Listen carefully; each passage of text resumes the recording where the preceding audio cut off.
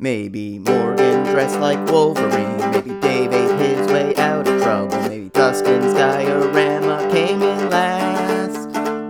Maybe Morgan tunneled out of jail. Maybe Dustin ran for council member. Maybe Dave found himself horribly miscast.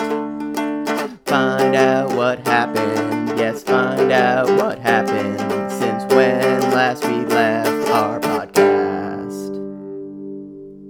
Welcome to When Last We Left Our Podcast, a bi-weekly storytelling podcast hosted by me, Morgan Pielli. Me, Dave Worth. And me, Dustin Diodata. Each week we tell true life stories inspired by the events that happened to us since the last time we recorded this podcast. When last we left our podcast, Dave got in his own head. Morgan had problems with sex, and Dustin recalled the worst trip to the nurse he's ever had. This week, Dave wonders if he's a New Yorker. Dustin asks for help and sort of gets it, and Morgan grapples with mortality. Which is why you're going third. Yeah. Always leave them with death. Yeah, look, I like to think of it as the Anchor story in that it's incredibly heavy, and no one wants it on board. Yeah. Yeah. And it'll drag us to the bottom And of the sea. Yeah, it'll drag us down. All right, you want to like make sure people listen to our stories before they're super crazy depressed and need to go drink themselves into oblivion. If you guys could start pouring your alcohol now, all of you in listener land, and so by the time you get to my story, it's brimming with drink. Yeah. I think we'll be in good shape. Every time one of us says, do a shot. Yeah. And then you'll be properly drunk by the time we get through 4 lines of the story. Yeah. Here's a fun game. One of my stories, they'll be dead. Yeah. Take a drink every time you hear one of us sigh. Take a drink every time one of us expresses some form of existential confusion. Take every pause where there's dead air as one of us looking wistfully off into the distance. Well, I guess I'll tell my story now. Please. Hi, everyone. I'm Dave. I will now tell you about the story that happened since the last time I told you a story. And if you've been listening to the podcast, you know I am a runner. And I'm a runner in New York who's training for the New York City Marathon. And I'm not comfortable with either the label runner or New Yorker. As regards New Yorker, I'm not particularly comfortable with any label in general, so I should, I guess, preface it by saying that. But I'm not particularly comfortable with New Yorker, in spite of the fact that I've lived in New York for 13 years, and if you count college, when I lived upstate, I've been a resident of New York State for 17 years, which is almost half my life. I'm not comfortable with it because I don't really feel like I fit the descriptor of New Yorker. When you say, like, that guy's from New York City, I think you get a sort of image in your head, and it's like, yes, Dustin? I'm not comfortable with it either because you're a Red Sox fan, and therefore you could only be at least like so's our mayor. Right?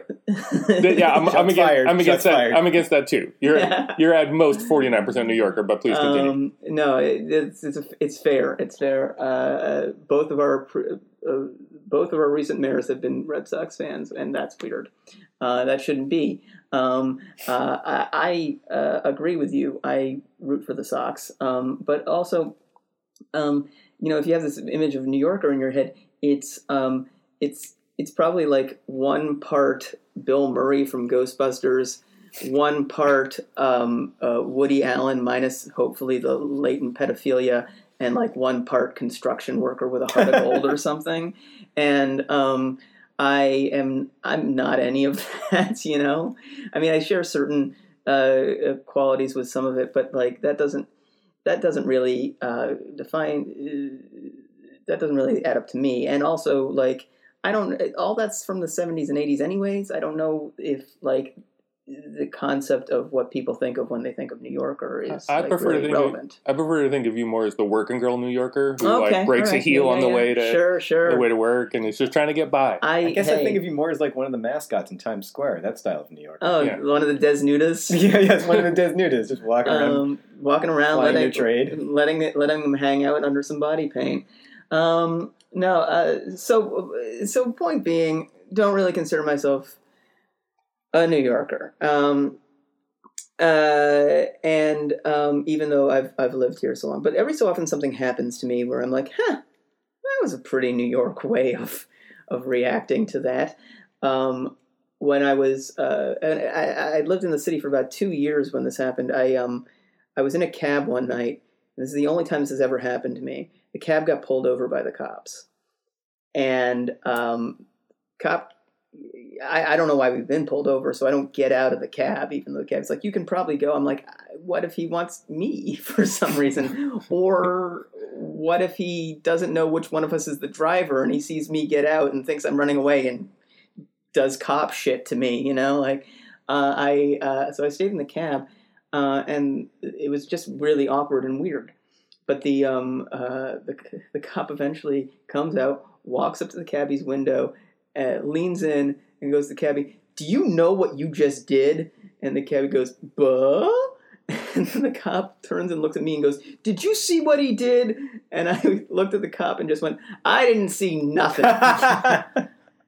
And later, when I'd gotten home after the cabbie had gotten his ticket for going the wrong way down a one-way, I thought, well, that was kind of New Yorkery of me, wasn't it? 1930s New York. Yeah. Hey, mister. It went that way. You didn't hear from me, copper.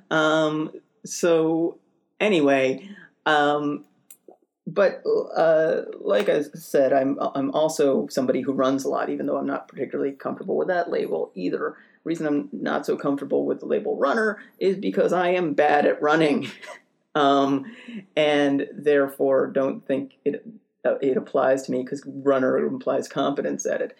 And I don't really run because of any desire to run. I run because it's a good way to fundraise for my fundraiser of choice, the Leukemia and Lymphoma Society. If you run marathons and then say, give $1 to X, people are more likely to do it than if you just say, I would like you to give money to X. So that's how I fundraise for that. I run marathons with their group Team in Training. When you said you didn't run for desire to run, I thought like, oh, that must mean you run for danger. Yes. Right. Well, up until like the or time... for prey, in case he's hungry. Up until the time I even was out of college, the most I ever ran was running away from kids that were trying to hurt me, you know? Sure. So anyway, like, yeah, I don't really consider myself a runner. I'm not particularly good at it, but I do run terrifyingly long distances regardless of that. And I'm training for the New York City Marathon, which is 2.5 weeks from the day we are recording this. And if you've been listening to the podcast, you may be aware that my training this season has been going especially poorly. I started the season with a bang by immediately getting injured in my right Achilles tendon. And then on the comeback run, if you listen to one particular episode from our from this podcast, you'll know that on the comeback run from that injury, I shit my pants. And so then the season progressed. I went on what runs I could. I did what I could, and ultimately injured my left Achilles tendon about 2-3 weeks ago. And it was on a run. It was on a 16-mile long run. I started feeling pretty shitty in my Achilles tendon around mile 8. Which is great, because you got to go back the other 8 miles. And it started getting very sore, very, very tense, like started ratcheting down, being unable to kind of move my heel and my ankle. And then this weird popping sensation started happening, which you don't want, like under a tendon that's known for suddenly snapping. Every time it would pop, I would think, "Oh, that's it. I can never walk again." And I grew up,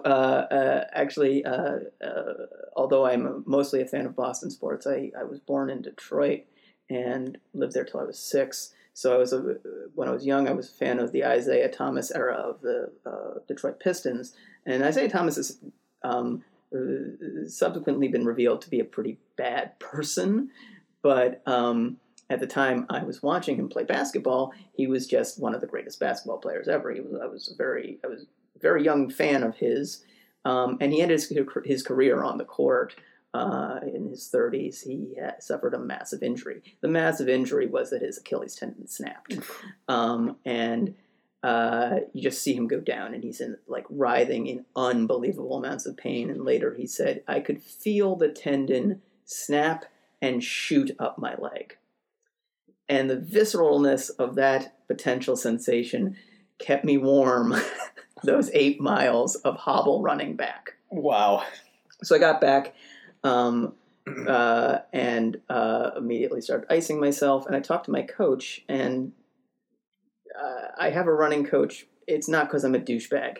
It's because Team in Training, the Leukemia and Lymphomas Running Club, has coaches there. I'm not an asshole who hires myself a running coach.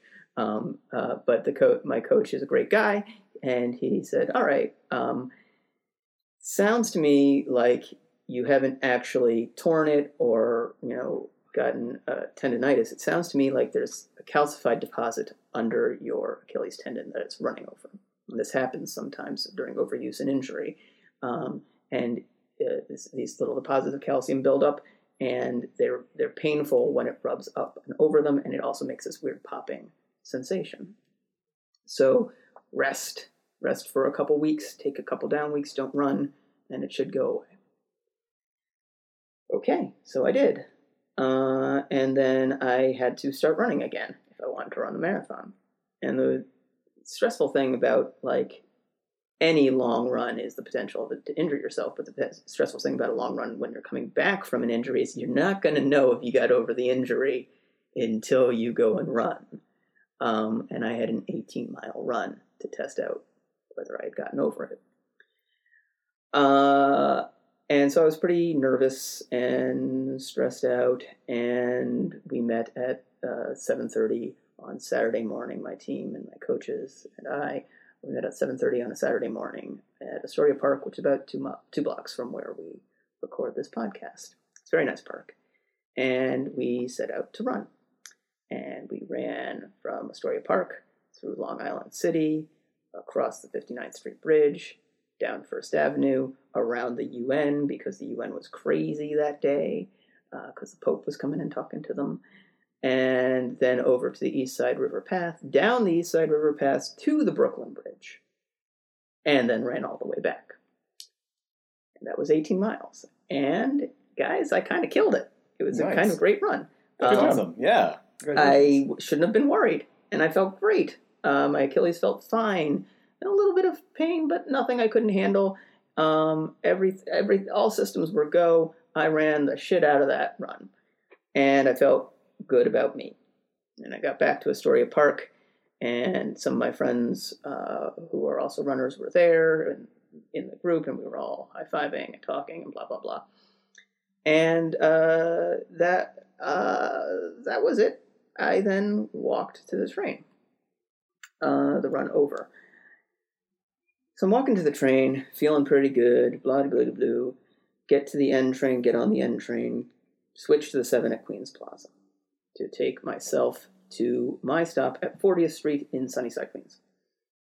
And on that particular day, the trains weren't stopping at my stop. They were going express, so I had to take it past 40th to 61st Street, turn around and go back, which is a pain in the ass under any circumstance. But after you've run 18 miles, it's especially a pain in the ass because all you want to do is go home and shower until your skin falls off. And you didn't want to take a cab or something? No, I mean, it's expensive as hell. I would avoid it if I can. It feels like one of those things where, since you're running anyway, you should just be like, hey, instead of running back to where we came from, why don't I just run to my house and then be there? I guess it's kind of a cool down, too, to do that. Yeah, it would be. We're sort of in that, space where you're never the temperature you want to be. Sure. Right now, because it's the beginning of autumn. So, on this particular day, for example, it was 68, 69 degrees, which is just a degree or two too warm for the way most people were dressed. But it was also just a degree too warm for the heat to be on in the train, but it was on anyway. Oh, I hate that. So they had the heat on in the 7 train I was on, and because the 7 was running on this weird-ass schedule, it was packed, so I couldn't sit. And as I get on at Queensboro, there's this couple of tourists who are having the tourism freak out of, it just said it's not going to stop at 46th Street, what do we do? And so they start to run off the train. I'm like, no, sit. Switch at 61st. All the trains are doing this. And so they sat back down and said, no, thanks. I was like, no problem. I'm a New Yorker. I help tourists. Like a douchebag.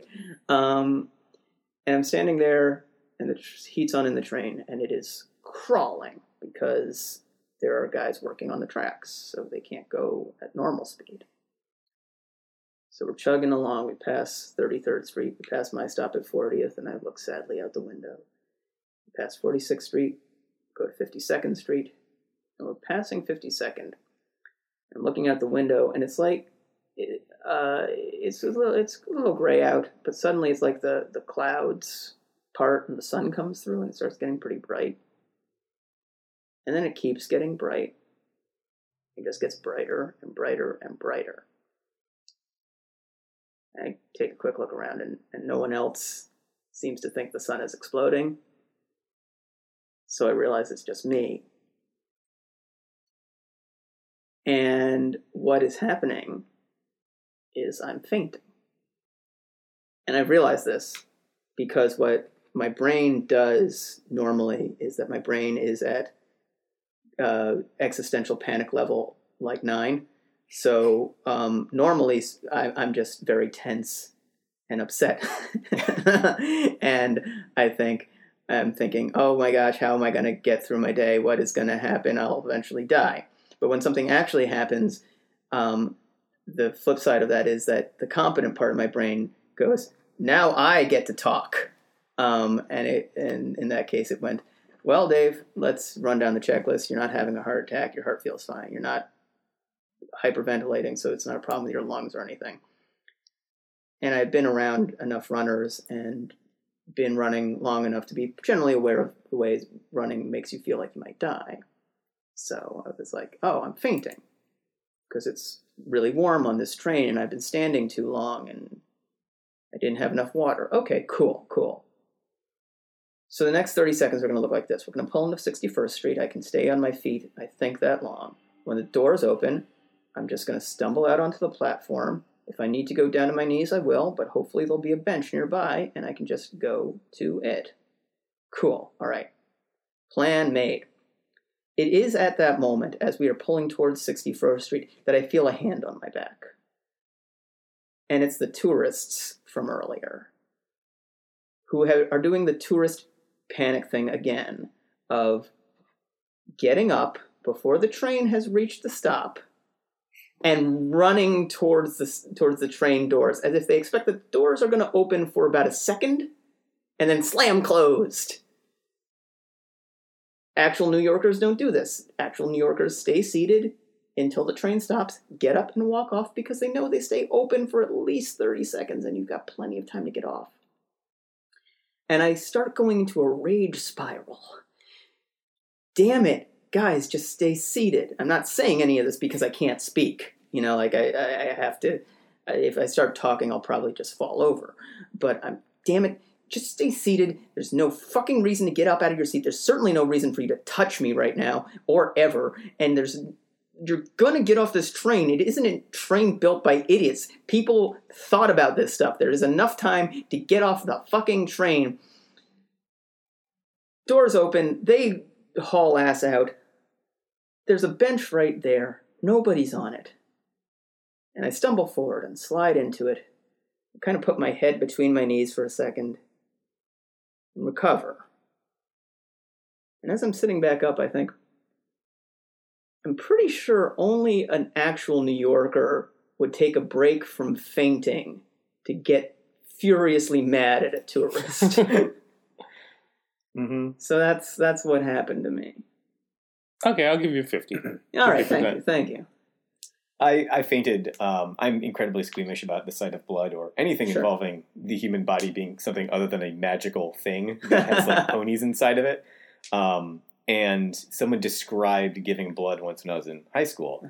And I had a very similar experience. I don't know if you had your hearing go numb and like feeling like cotton had been shoved into your ears. Like a rushing noise sometimes happens to me. Yeah. And then like the way I described it at the time, because this is the point I was at in my life, was it was like when you have a Game Gear in front of you and you turn the screen because of how it's backlit and the screen just goes from like a regular color display to brighter and brighter and brighter and like washes all the colors out. Yeah. And then I had to have the two tallest girls in the class hook me over their shoulders and like drag me to the nurse's office. This is in French class. So Sure. I remember just sitting there going like, I think there's something wrong. Because I couldn't hear myself speak and like I couldn't see. And like, I can't hear or see anything, so I should probably go to the nurse. And I couldn't even stand. I fainted once in elementary school during a choir presentation because the auditorium didn't have air conditioning and there were like 100 people in there. But I don't remember it because I didn't know. What do you mean? Like, I was in the performance. Oh, you didn't know you fainted? And then I was in the hallway. Oh, wow. And the people were like, hey, so how you doing? And I was like, fine. When did the show end? And they're like, you fainted. It's still going on. And I was like, interesting. When did you invent teleportation? Wow. Yeah, I mean, I have a full, clear memory of it. That's really interesting. And you clearly have a full, clear memory as well, Dave. I mean, like, I've had, like, episodes sort of similar to this. Like, this was the most fainty of this sort of thing that's ever happened to me. But I've had the, like, when I dislocated my shoulder the first time, I had, like, the full... Don't mind me cringing. You're going to faint. I am, probably. You're going to faint. Yeah. I won't go too deep. Please don't. But I had, like, my vision tunnel down to like really, really small pin pricks and get really red around the edges and like just this like rushing noise in my ears. A good time was had by all that day. No, it sounds like a blast. But yeah, fainting, guys. Yeah, no, that's a very New Yorker way to faint too. Yeah, because you didn't just like sit there and go like, I need someone to stop the train and get it. Because that's like a tourist thing where they're like, stop everything. Yeah. I am in trouble. Right. You're just like, I don't want to interrupt the flow. I don't want to make other New Yorkers mad. I just want to just go about my routine. And if I end up falling to my knees as I'm working towards that routine, I will keep doing that until I'm not conscious anymore. Well, I was also wearing, like, running clothes, so I figured if I, like, dropped on the platform, somebody be like, oh, this douchebag workout asshole, I'll pick him up. Like, sure. I want to go back for a quick second. Sure. Why is having a running coach a douchebaggy thing? I don't know anything about running culture. No, it's just like, well, for one, if I wasn't a runner and I heard somebody say I have a running coach, I'd be like, oh, fuck you. Right. Like, oh, really? Because it's just like running. Just run. Yeah. You go out and you run. But two, like, I'd be like, running is the cheapest fucking sport for a reason. Like, you need $100 worth of shoes, and that's it. Right. You fucking idiot. Now you're paying a running coach. So the point is, I'm not paying a running coach. The running coach is provided as a volunteer for the Leukemia and Lymphoma Society. I mean, it makes sense to have one. So, like, you can run wrong. As someone who did cross country for, like, a couple of weeks and was told that I was terrible at it. Well, especially, and now that I do it more frequently, especially, you can especially, like, hurt yourself. And, like, you need a coach's eyes there to see that you are, upping your mileage properly and not hurting yourself and blah, blah, blah.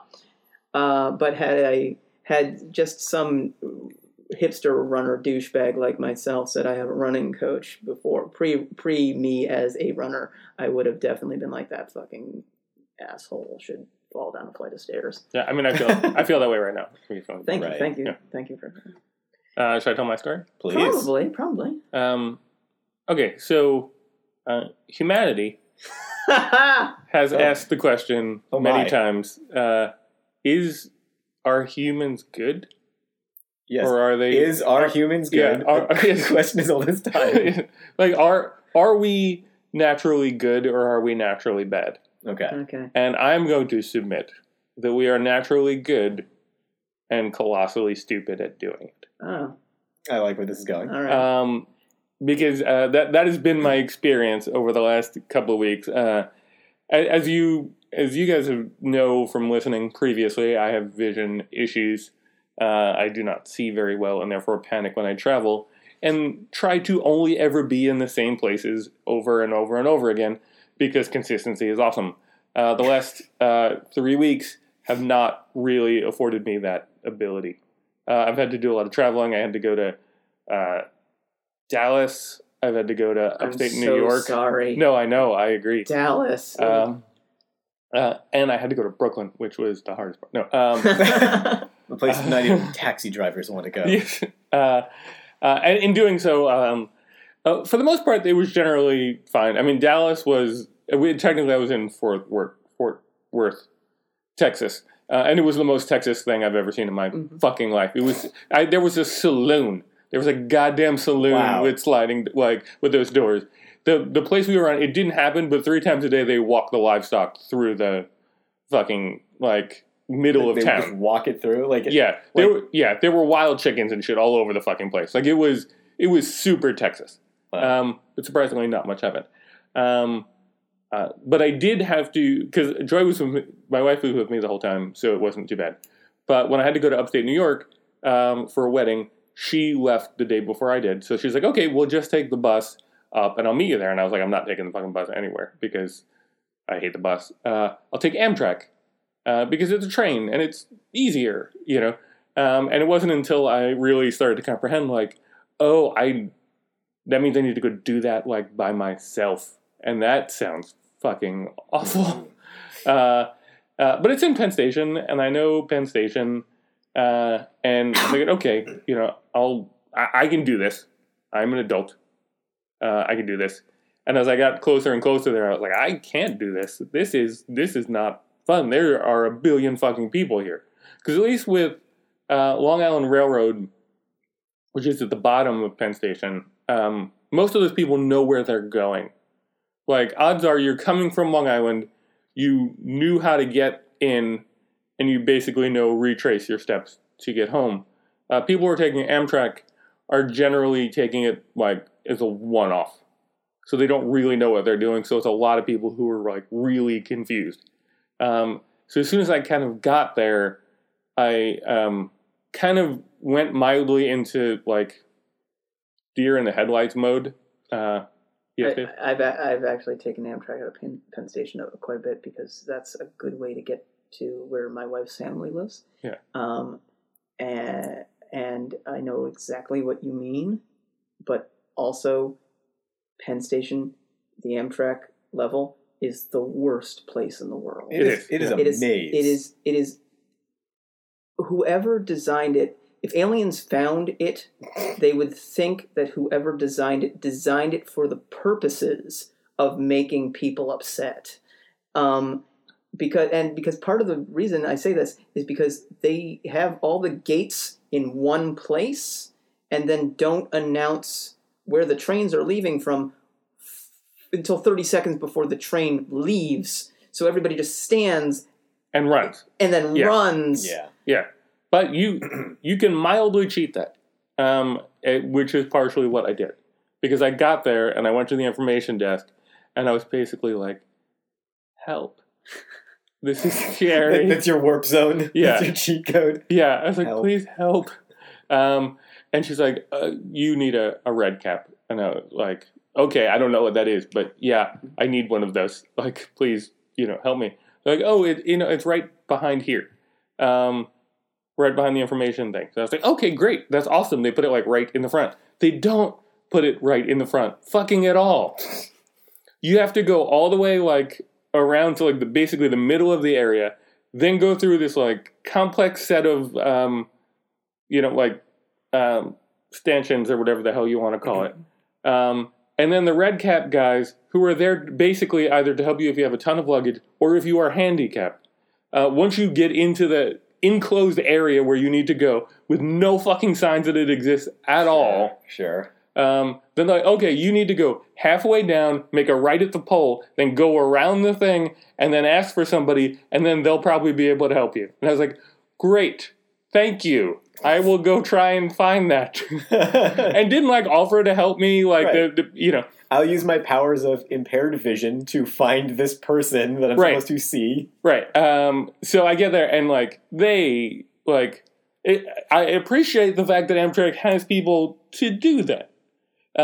They do not care about their jobs fucking at all. They the guy's like, well, what train? And I kind of hand him the thing because I get very timid. I get very I'm scared I'm not going to try and alpha male any of this situation. Like, please just help me. So I hand him the thing. He's like, okay, I'll come get you. And I was like, all right, I guess I'll go sit down. And then like 15 minutes go by. And you admittedly do get to cut the line by having the red cap guy do it. So he's like, okay, just follow me. And then like he comes to get me 15 minutes and just starts like cutting through the crowd. And like the only reason that I'm able to like follow him is because basically like he's running interference for other people because he's just powering through the crowd with other people's luggage. I don't know where they're coming from, or like somebody handed him luggage and then went a different way. So I don't even know whose fucking luggage it was. So he like brings me through the crowd. Not really like I said. He doesn't really bring me through the crowd. He walks through the crowd. He takes off with a flying V. Yes, type situation. worth of luggage. And I just so happened to follow him into the thing. And then he like practically fucks over some handicapped people coming out of the elevator when we finally get there. Because the guy's like, excuse me, I can't get out. And he's like, you got plenty of room. And the guy's like, no, I don't. I have a cane. So eventually the guy kind of works his way out and we get into the thing. We come downstairs. And he's like, all right, you're here. And I was like, well, there are 2 tracks, and you didn't tell me which one it was. And he's like, it's that one. It's track 6. And then starts to, like, walk away. And I'm like, excuse me, that says track 5. And you just said track 6. Which track am I supposed to be on? So he's like, oh, yeah, no, that one. That one is, like, you are supposed to be on track 6 or whatever it was. Like, so he pointed me to what was ultimately the right track but gave me the wrong information. And then it was like, okay, I bought the business class ticket. Which side of the train should I, like, where is that? And he's like, oh, it's the front. It's, that way, and he points to the right. So, and then he just leaves, and then he's fucking gone. Does not, like, the train's not there. So, like, maybe it's going to be the right train, maybe, I don't know. So eventually I sort of panic, and I see, like, another one of those dudes. And I was like, just to be sure, is this, like, the right train? And he was like, yeah. And I was like, in business class here. And he's like, oh, no, it's the other side of the train completely. I was like, fuck, okay, yeah, thank you. Because the Amtrak trains are so goddamn small that I'm sure I could have walked all the way up, like, in that time. And eventually I get on the train, and if you're taking Amtrak, fucking take business class, because it's fucking awesome. It's, like, so much bigger and so much wonderful. Really? Yeah. And then eventually, like, I get on the train, and it's, like, we're delayed for an hour, because it's fucking Amtrak, and that's, how it goes. And the lights are mostly off in the section that I'm in. So the conductor comes by, and she says, like, hey, the next stop is yours. And it's like, okay, which like, door do I leave? And she goes, that one. And just sort of, like, tilts her head. And I was like, I don't, like, it's dark. I don't know where you're pointing. She's like, that one. And I was like, okay, I'm going to try this again. Can you, like, physically show me the exit that I need to go? And she's like, oh, okay, fine. And then eventually, like, I get there and I get home. And that part of the trip is done. And I just couldn't help but, like, feel like you all tried to help, but, like, in the minimalist conceivable fucking way that you could try and help. So my journey continues the following week when I went to opening night of the Islanders at Barclays Center in Brooklyn, which was, I was super happy. I saw the last game the Islanders played on Nassau Coliseum, and I saw the first game in their new home. Hockey, Morgan. Hockey. Thank you. Yeah, it's hockey. Thank you. You saw my hand go up, too? Yep. Yeah. The NHL, National Hockey League. Great. Yeah. Great organization. Yeah. So I get there, and we sort of, my friend and I, we go to our seats, or we start going to our seats, and the conductor points to, like, where we're sitting, and I'm instantly like, no, that's not, no. Like, because it's super steep, and, like, around these, like, weird turns with no railing, and, like, I've never done this before, but I was like, you know what, like, I'm going to go to, like, the guest services thing and say, like, hey, it's hard for me to sit in this seat. Do you think that you could, like, help us out? So the guy's like, yeah, it's, he's like, I can't do anything for you, but you can go to Section 221. So first off, Section 221 is on the second floor that requires you to either find an elevator, which we never did, or go up an escalator. So for anybody there, because everybody who went there other than me was in a wheelchair. Mm-hmm. So guest services for people who need help, who are in wheelchairs, is on the second floor. Which is already like a giantly huge, like, Just fuck you. enormous fuck you. Yeah. Yeah. And for super crowded situations, you can ask any sort of person who has a little bit more trouble. We'll get there, we got there, basically when the fucking doors opened. Because I wasn't going to fight the crowd of 1 billion people. So we got there and went to the guest services thing immediately. And they're like, oh yeah, we'll totally help you out. We just need to wait to, get the right tickets for you. So just sort of, wait here or do whatever. So we were there, an hour early. Mm-hmm. And basically for, 45 minutes, we were just waiting to get, some level of ticket. So, you could see every single one of the people just sort of being like, fuck, come on, dude. Because, we avoided this crowd. This whole collection of folks who were standing around here all tried to avoid this crowd. And now you're just waiting till everyone's fucking here to give us, tickets. So, admittedly, they did eventually give us tickets. And the nice part of it is that, basically there are no stairs. It's, seats that, rather than having to go up or down or whatever, it's just a platform that basically comes out from the level that you're on. And because it's mostly intended for people in wheelchairs, it's all, folding chairs as opposed to regular seats, but, admittedly, incredibly comfortable folding chairs. Super, the same padding that's on, a decent type of chair is on this chair. And it's way better because you have, a lot more room. But when they gave me the tickets, they're like, look, hopefully these work out for you because we don't really have anything else. So hopefully this works. And it's obstructed view. So, hopefully this works. Otherwise you guys will have to go wherever. And ultimately it was fine. It was obstructed view. They were worse seats than we had, although super more comfortable and far less I could feel my heart calm down, mm-hmm. When we got there. But as we were sitting there, we saw that there were 4 other sections for people with disabilities that were completely open. They were just on the lower level. Uh-huh. So they were basically yeah, no, we're not going to give you better seats. So, hey, handicapped folks, sit way the fuck up here. Right. Because basically, if another person who had a disability had showed up earlier than me, I would have been stuck in my own seat rather than having them, have, basically, you could have held, 40, 50 more people. It's just, I wasn't rich and visually impaired. Right. So I could kind of go fuck myself.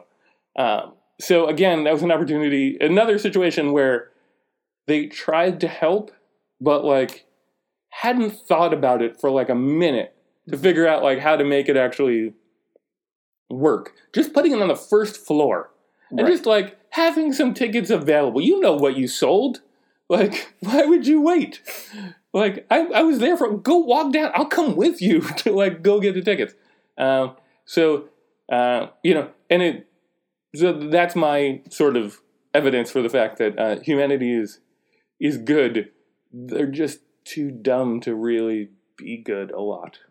I mean, you've basically described the metaphor that is the road to hell is paved with good intentions. Yes. It's everyone's trying to do the good thing, but not hard enough to not make it something bad ultimately. Right. Yeah, that was basically my experience from these weeks. Is that well, it makes they'll try, but right. they won't succeed. It makes me think of just the basic principle of evolution, which is the most successful thing is the thing that requires the least effort and energy.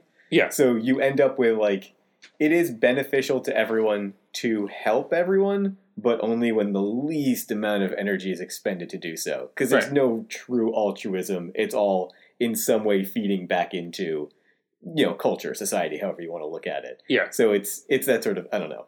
And like, I don't know if this fully fits into that sort of thing, but like, the one thing that I've noticed is when I walk around the street with the cane, it's easier. It's like 100% fucking easier. Right. Because people get out of the way. Unless it's raining or snowing, and then I can go fuck myself. Then I'm just like every other goddamn person. Everyone else is like, well, I'm handicapped too by the weather. Right. So, like, people will be good unless it's like, you know what? I don't want to get cold. Yeah. So, fuck that handicapped guy. Anyway, that's my story. All right. Well, I guess I'll go with my heavy story, which is that, so it sounds like I have a cold, maybe. I've been coughing, and I'm very congested. And so if you remember about a month ago, I told the story about going in to have my nose looked at, as I considered having something called a septioplasty or septoplasty. I don't remember. What it is that they would fix my deviated septum. And so this past week, that was what I had done. And the fun thing about that is my nose is still jammed full of dried blood. And they had a tube down my throat, which gave me a sore throat. So because those two things were going on, my body decided, oh, you must have a cold. Like, you're stuffed up and your throat hurts. You have a cold. So I've been feeling kind of sick for the past week, and I don't think I actually am. I think I just fooled my body. You're psychosomatically sick. Yeah, I think that's exactly what happened. So I've talked about the surgery a lot because I've never had surgery before. And this was really, it was really making me nervous. Like, I would normally say, it's really freaking me out, which is kind of a blow-off way of saying, I'm genuinely scared about this. And everyone, including my therapist, was like, it's not a big deal. My therapist literally told me, she said, it's the sort of surgery that's done in, children and infants, so you're probably going to be fine. Then she proceeded to tell me about how she had a cesarean, and I felt like a giant wuss. Which is always great when your therapist is like, stop being a pussy, yeah, dude. Come on. No. And I talked about this on the live show that I do, Relation Shit. I mentioned it. And one of our performers is Tiana Miller, who had multiple sclerosis since, I think, her mid-teens. And so she's had a lot more serious medical things to deal with and a lot of surgeries. And she basically told me on stage that I'm a pussy. Rightfully so. Mm-hmm. But it was still making me really, really nervous. I anyone who listened, I was complaining about this, talking about this, that. Well, you did have to get put under, right? I did. Yeah. That's a thing. Everything about it. And I'm very, very squeamish about the human body in general. Like I was saying earlier, I know that we are basically simple pump mechanisms, but there's something about human consciousness where, and I don't know if other people experience this too, where you have I have this kind of built-in notion that I'm this magical thing. I don't think of my body as being a, series of tubes and levers and meat and goo. I think of it as this being this magical bag full of wonder. I'm not full of guts and digestive food. Right. I refuse to accept that there's a skeleton inside me. Yeah. That is not a fucking thing that's happening. That's not a thing that's inside me. I'm not a house for 1 trillion bacteria. Yeah. But there's something that takes me down several pegs when I go in for a medical procedure, and it is very routine, and this is it's like when you see a pit crew working on a race car, where they know exactly all the things they have to do. I'm like, oh, I guess I'm not magical. They literally know all the things in this very routine procedure. So, I mean, you would not want the opposite. If they opened you up and they were like, we didn't know what the fuck was in there. I don't remember there being leprechauns inside of a person, but apparently there are now. No, they're mad. No, they were very upset with me. The surgery was at 7:30 in the morning. The call time was 6, which meant I had to leave my apartment at 5. So I was up at 4. I got about 2 hours of sleep because there was no way I was going to get more than a couple of hours nervous about the surgery and having to get up while it was still pitch black out. Is that what they call it for surgery? Call time? Yeah, I think that's what they said was the call time for it. Yeah, I always thought that was a strictly a performance thing. Well, you do get led into a surgery theater, so okay. Were there interns watching? Oh no, not in that sense. No, it was. Okay. So I get there, and the way the procedure worked was first they assigned me a bed, a random bed in a row of 1 billion. and I'm given a couple bags and then like stuff to change into, which I did wrong several times. The nurse had to correct me because it's like pants and then a smock and a robe, and I wasn't sure which order to. I did all of it wrong. And like, isn't the robe always on the outside? I didn't think I was supposed to wear the robe right away. And then I think I had the smock backward. Whatever. I imagine at one point the robe is wrapped around you like a towel, and you're wearing the pants through your armhole. Which you easily could, because the fly on it is very wide, and you're not supposed to wear underwear. So like, unless you've got that robe tightly wrapped around you, everything is just hanging out. I'm like, this is gonna be surgery on my face. Do I need to be naked? She's like, yeah, everything off. Okay, so I do that. And then I thought I was going to get my expectation, because I have no context for this, was that I would be knocked out in that bed and then I would wake up and it'd be done. Instead, it was I was led on my feet. I had to wear stupid slipper things too. From that bed out down a hallway into where the actual operation was going to take place. And as soon as I saw that, my heart started racing. It was very intimidating. It was this big white room with a single bed in the middle, just like, up on a stand. And it looked like the sort of bed that prisoners are given lethal injection on. Mm-hmm. So it had the arm things coming off. And then there was just all of these doctors and technicians just kind of waiting in there. And I was the first person they were seeing that day. So it was like, we're all here for you. And I'm like, I don't want to be here with you. And I'd been told, once I'd gotten there, I was told that they're going to put an IV in. And that was... Like I said, I'm really, I faint. Yeah. And I'm really squeamish about needles, and having something in me for, the long term really freaked me out. Whenever I, imagine things like this, by the way, because I've had my, minor surgery done, and you always are the narrator of your own story, obviously, but, I imagine it from the doctor's perspective, because you never think, oh yeah, I was the first one in, and then he did 40 more of these that day, and then he did 40 more of those the next day, and the next day, and the next day, and it becomes this mechanical weird thing. And that literally was what I was thinking when I was let in there, because it goes back to the idea of, I think of myself as this bag of magic. Right. Whereas for them, this was all very routine. I knew, okay, this is the first of, they're doing this all day probably. There's a bunch of other people. They've got it all down. Each person came in and started doing their thing.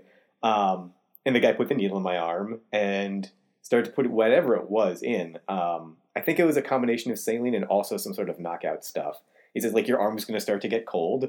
That's a weird thing. And then my arm did start to get cold.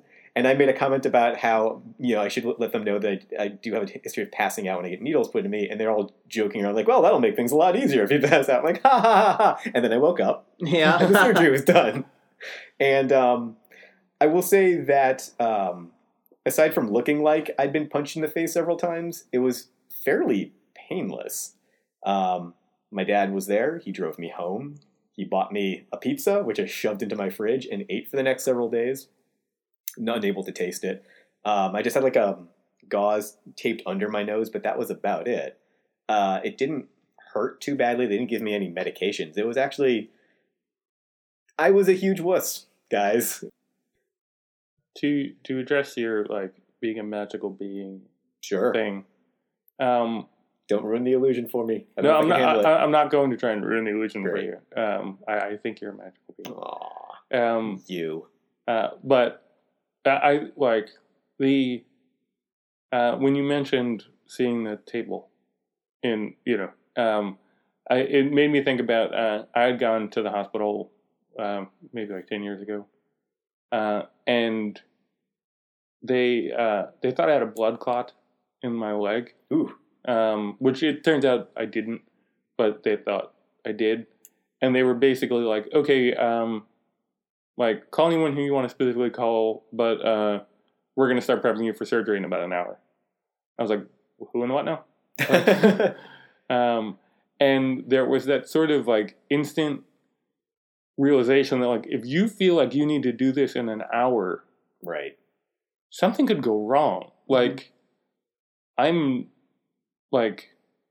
well, blood clots are very serious. If there was one, I've known a couple people who had blood clots, and it's all right, time is of the essence. We do this now because it could go to your heart. Right. Yeah. No. And I could appreciate the urgency of the whole thing. But it could go to the heart in 49 minutes. Right. So there was that sort of fragile reality that you need to maintain. Like, Yeah. that Yeah. you are a magical being. Yeah. Like, and as soon as somebody's like, hey, this is like, you're not, like, we're gonna, like, because especially like once they put you on anesthesia, like, nobody talks about how like ridiculous anesthesia is, because it's basically like how much to make you pass out but not die. Yes. Based on your body type. Yes. Right. And that was sorry, I'll get to it. Yeah. Please continue. No, but yeah, so like every time they do surgery, there's always that, look, we're going to bring you close to killing you, Yeah. but not. Like, And it's a delicate science. It's Yeah. super delicate, but it's also like, we're going to get you close enough to killing you that your consciousness goes away. Yeah. Right. So, two things. yeah. First of all, because of my age, in such that my youthfulness, they didn't have an exact amount of time how long I'd be out, and they said it could be anywhere from an hour to 3 hours, and I was in 3.5 hours. Jesus Christ. I was out for, yeah, because the surgery was 7:30 to 8:30, and I woke up at, well, it was after 11:30. It might have been closer to noon. I was under for a long time. That was disconcerting. The other thing was, in addition to the regular, I assume, gas that they gave me, as you had predicted, Dave, the memory knockout, because I have no concept of what happened. But again, it looked like kind of violent. So, like, I'm going to describe this a little bit. So my nose was bloody as hell, but there was also a ring of dried brown something around my mouth. I think it was blood. And waking up, I had, and I've never experienced this before, so the best I can describe it is the most painful dry mouth that I've ever had. Do you want to know what I think that thing around your mouth was? Sure. Okay, so a guy pooped in your mouth. No. Yeah, that's what I assumed. No, they put a tube down your throat, right? Yeah. It's maybe a little gross Bile? when they pulled it out. Yeah, I assumed it was something from when they pulled it out. Yeah, they probably cut you up a little. Yeah, well, that would explain. I had incredibly sore throat and the most painful dry mouth I've ever had. And that was, they could not give me enough ice chips to suck on. I had to have my dad go and get me, like, Halls. That's a plug for Halls there. They didn't give me cough drops, and they gave me, like, soda, just anything for my throat. It was murder for the first couple of hours.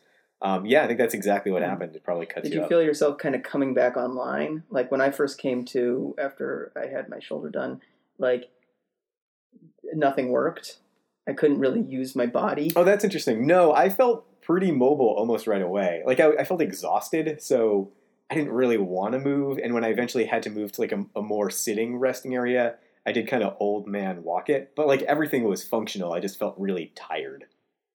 So that's interesting. It might have been because I was out so long that already resetted by the time I came out. How long? Do you remember how long you were under after the surgery? Well, they didn't really tell me what they did. They told me that I would be awake, and then they decided to make me not awake. But they didn't tell you how long the surgery was from when you started. They didn't tell me how long anything went. They didn't tell me really. It was a kind of shit show. And actually, Was it at the same place, the Weill Cornell? No, it was Okay. it was in Boston. The surgery worked, so I'm only somewhat mad about it. But like, Right. it was kind of a shit show in that they told me I would be awake and I wasn't awake, and later they were like, "Well, you were feeling discomfort." I was like, "It was you cut my arm open." Yeah, I know. But Well, and I can't help but wonder if I was conscious for any of this, and Yeah. if I was screaming and in pain or anything. I have no way of knowing because I have no memory of it. yeah, and Right. And if you were, you don't want to know. No, but to know that maybe I did experience that is all like, and that for a while I was remembering that, but then it went away. Like there's so many implications that are Yeah. freaky. well, it's Yeah. also like, how much amnesic drug can they give you before you go away? Yeah, Like, you know? yeah, I mean, that's why, like, what I was saying before is, like, as much as what you had was a routine surgery, anytime something invades that fragile thing that makes you think that you'll never die, Yeah. like, it rocks you to the core. You Yeah. know? I've talked about it before, like, with my vision stuff. Like, every once in a while, for a split second, I'll think about what not having any vision at all is. And the terror that kind of fills your body for that split second, you're like, okay, that door's closed. Like, Yeah. let's not do that It's not- fucking again for a while. And that, like, and that's, I'm still alive in that scenario. right, Right. Anytime something changes permanently, Yeah. or physically, it's terrifying. I remember, Yeah. I mean, the first time I had my, like, a real existential moment where the full weight of my mortality hit me, and this is embarrassingly late. It was, like, a couple years after college. Like, I knew I was mortal. Like, it wasn't a thing I didn't realize. But the full weight of it hit me one day for no reason. I was just like, do, holy shit. And my, like, legs buckled. And I almost Yeah. collapsed. No, that happens every so often. Like I had that first time. I think I was 6, but that happens every so often to me because like you put it out of your mind, right? Like, and I was a grim child. I'm not boasting about that. I was too. I don't know why it actually hit me so late. But like, yeah, it hits you every so often that fuck, like that's gonna happen. Yeah. All right. Well, on that note, I think that's our episode for this week. Yeah. Do you guys have anything you want to plug? Any shows coming up? By the time this airs, I think I will probably have my Thursday night show back up. So, Hello Laser, Thursday nights at the Magnet Theater. I'll be out of town for a few weeks, so I will not be doing anything. But I'll catch you in Berlin if anybody's in Berlin, although I won't be performing. But who knows? You never know. It might be an open mic or some shit. Hey, speaking of In Berlin, German. an acquaintance of mine who does comics has an amazing book called Berlin, City of Smoke, City of... I forget the rest. But if you're looking for a comic to read that's... About the place that I'll be. About the place that you'll be. It's about Berlin in the lead up to the Nazis taking over. It's phenomenal. All right. Can't recommend enough. I will be doing 6 Minute Saga this coming Thursday the 15th at 8 p.m. at the Experiment Comedy Gallery, which I think is in Park Slope. Don't laugh. I've only been there once before, and I don't remember where I came out of the train. It's a new venue. How much of that amnesia drug did they give you? Enough where I don't remember how many toes I have. All I right. think it's 10, but I can't be sure. Right. And there's no way to verify that. No way. These shoes never come off. All right. Thanks, guys. Thanks for listening. We'll talk to you soon. Thanks, guys. Thank you. Rate us on iTunes.